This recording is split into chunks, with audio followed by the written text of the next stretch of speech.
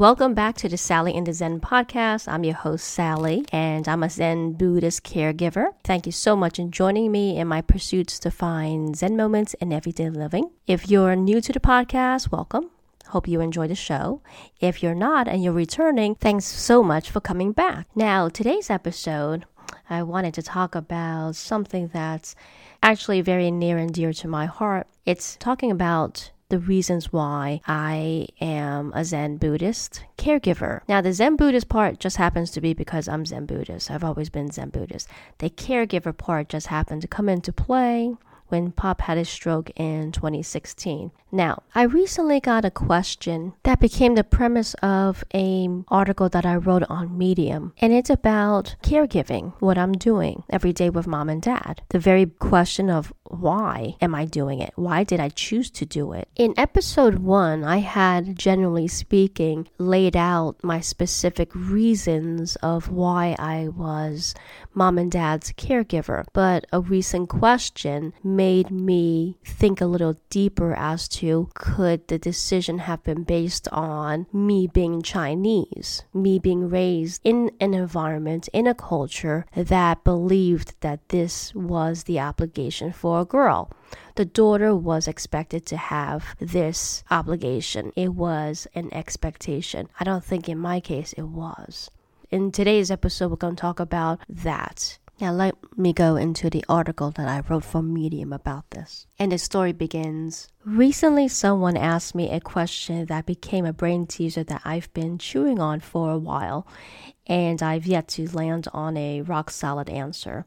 And that question is, why do I want to take care of my parents? What was it that made me want to do it? Since I'm Chinese, the most common, albeit stereotypical thought is that I've been raised in a culture that made that life decision not a life decision, that I'm supposed to take care of them in the end. This expectation actually has a name, and it's known as filial piety. And I looked that word up in Wikipedia for the article, and the definition is a pretty long one, so just bear with me. According to Wiki, filial piety, and I'm probably saying that wrong, in more general terms, it means to be good to one's parents, to take care of one's parents, to engage in good conduct, not just towards parents, but also outside the home, so as to bring a good name to one's parents and ancestors, to show love, respect, and support, display courtesy, to ensure male heirs,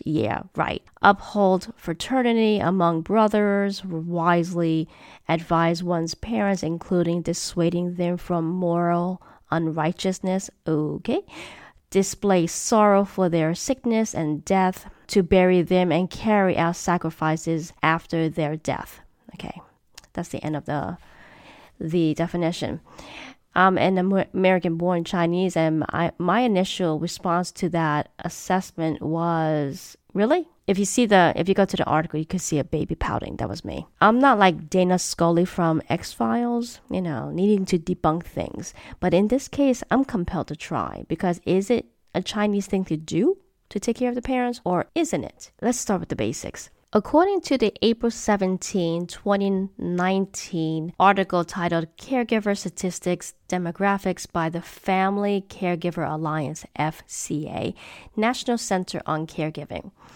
A quote from that article. A caregiver, sometimes called an informal caregiver, is an unpaid individual, for example, a spouse, partner, family member, friend, or neighbor, involved in assisting others with activities of daily living and or medical tasks.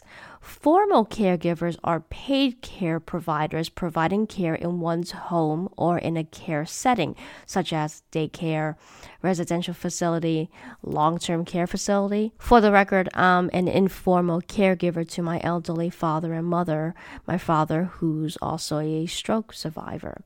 To make things even more spicier, I pulled the statistics from that same article that's applicable to my particular situation, and for the article, I highlighted the specifics that was applicable to me in bold.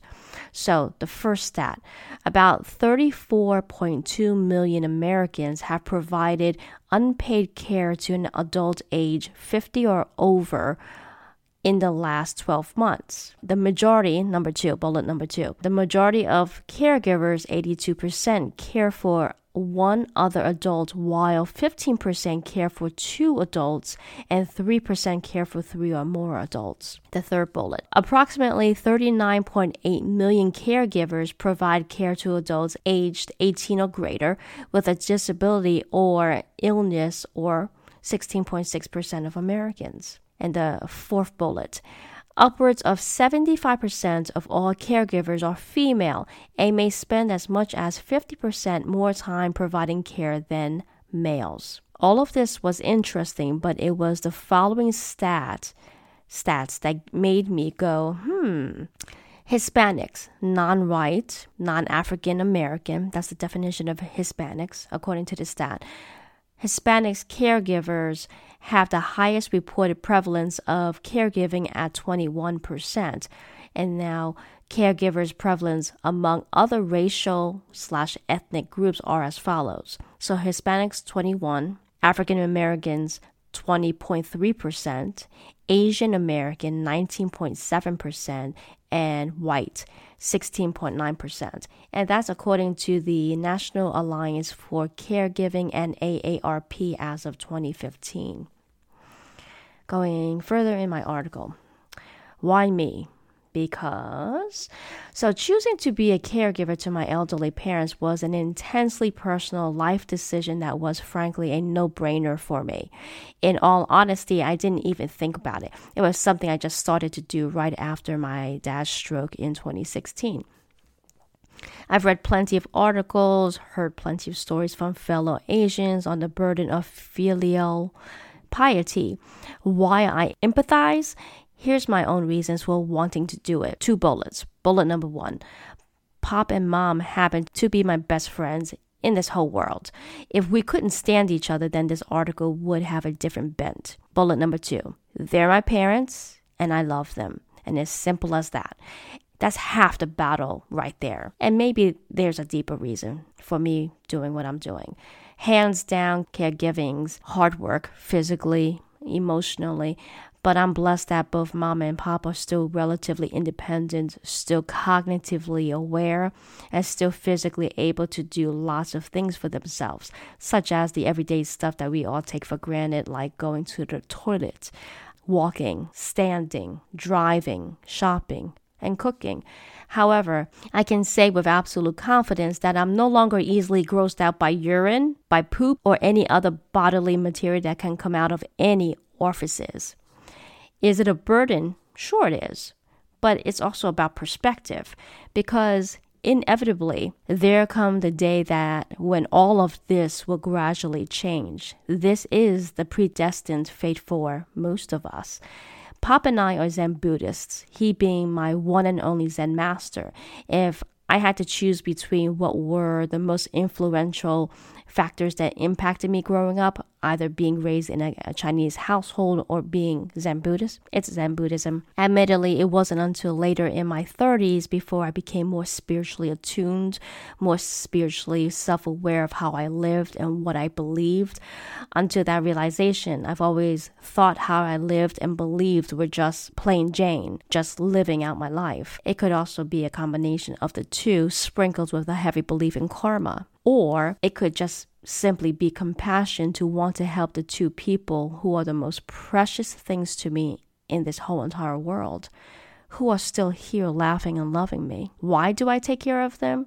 Because at the end of the day, I have the privilege to do it until the day they finally leave me on my own and alone. And that's the end of the article.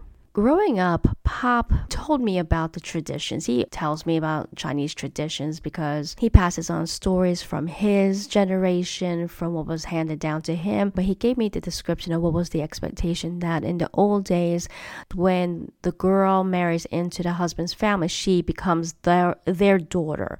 And his parents, the in-laws, become her parents.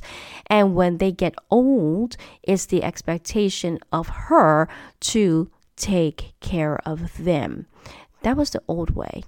Growing up, Pop actually said very specifically, if you don't want to do it, put us in a nursing home because you don't have that expectation. I don't expect you to go ahead and do that. He said that pretty regularly as I was growing up, and I didn't think anything of it until I started thinking about it, where that wasn't a choice anymore. I can't pinpoint when it didn't become something that I needed to think about. I just did because they're my parents, because it's my turn to take care of them in the winter of their lives. So when his stroke happened in 2016, that just set me on that path of becoming their caregiver. Now, I don't think it had anything to do, I've never thought of it as is an Asian thing to do. I didn't think of that at all. I didn't even see myself as Chinese, as that's a Chinese tradition that I must follow. Never crossed my mind, because I believe that when we make a decision, you make it and you don't turn back. You put your heart and your emotions and your convictions behind that decision that you voluntarily made. And this is not just being a caregiver. This is a general philosophy that I've always had, and I have, when making decisions about anything. It could be about career. It could be about personal stuff. It could be about other life decisions. But in my mind, when I make a decision, more times than not, 9 times out of 10, I make a decision, I move forward. I don't look back. I either do it wholeheartedly or don't do it at all. So that's how I usually make up my mind about material things. Intuitively, I know this is the right thing to do, no matter what. Not the fact that they're just my parents, but because it's just the right thing to do. And here's a side note. When you do make a decision and you follow your heart and you feel comfortable and you feel the conviction and the emotion and the firmness behind that answer, that decision, that's the right answer. And I say that from a very spiritual perspective. The person who gave me that same question of why I was doing it, and it's pretty remarkable that I'm doing, because nowadays people don't do it. Nowadays people don't think like that. They have their own families to worry about. They have their own issues to deal with, rather than taking on the burden of taking care of their parents who raised them, may or may not have raised them. But in this part, I'm pretty lucky because, like I said in the article, they're still relatively independent. For the most part, when I get home, the activities I do specifically with Pop is when he takes a shower, I check in on him to make sure that he's upright and he's doing okay, because sometimes he tells me that he has dizzy spells and I physically need to be there to help him, and afterwards I help him get dressed. Lots of TMI, but also that's the life of a caregiver, because you're caring for a person and there's no ifs, qualms, squishiness about it. You just care for them and help them. So that's what I do besides tucking him in, making sure his meds are up to snuff. I drive them everywhere. I take them to the doctors. It's kind of like kids. You take them to therapy, you take them to school, you take them to doctors, dentists, that kind of thing. That's why I'm blessed and lucky that I'm not, somebody has said that I'm more of an assisted living kind of person, and that would be right. I don't have to physically help them to the toilet, not often. And I say that because we had an episode where we had to rush Pop to the hospital because he has something going on with his prostate. And I can tell you, I know how a Texas catheter works, and I've helped it work. That's a little TMI, but that's keeping it real. But for the most part, aside from helping Pop with his bathing and his dressing, and he's still able to dress, he just dresses slowly. If I'm able to help him, why not? I know other caregivers have it a little bit tougher where they need to physically assist them with daily living activities, helping them bathe, helping them go to the toilet, helping them in every which way. And I'm really blessed I don't have to do that with mom and dad. They're still very healthy in that aspect. So what are my reasons? These are my reasons. this is definitely a decision, a life decision that, no, never look back. Well, that's my story for today. Hope you enjoyed it.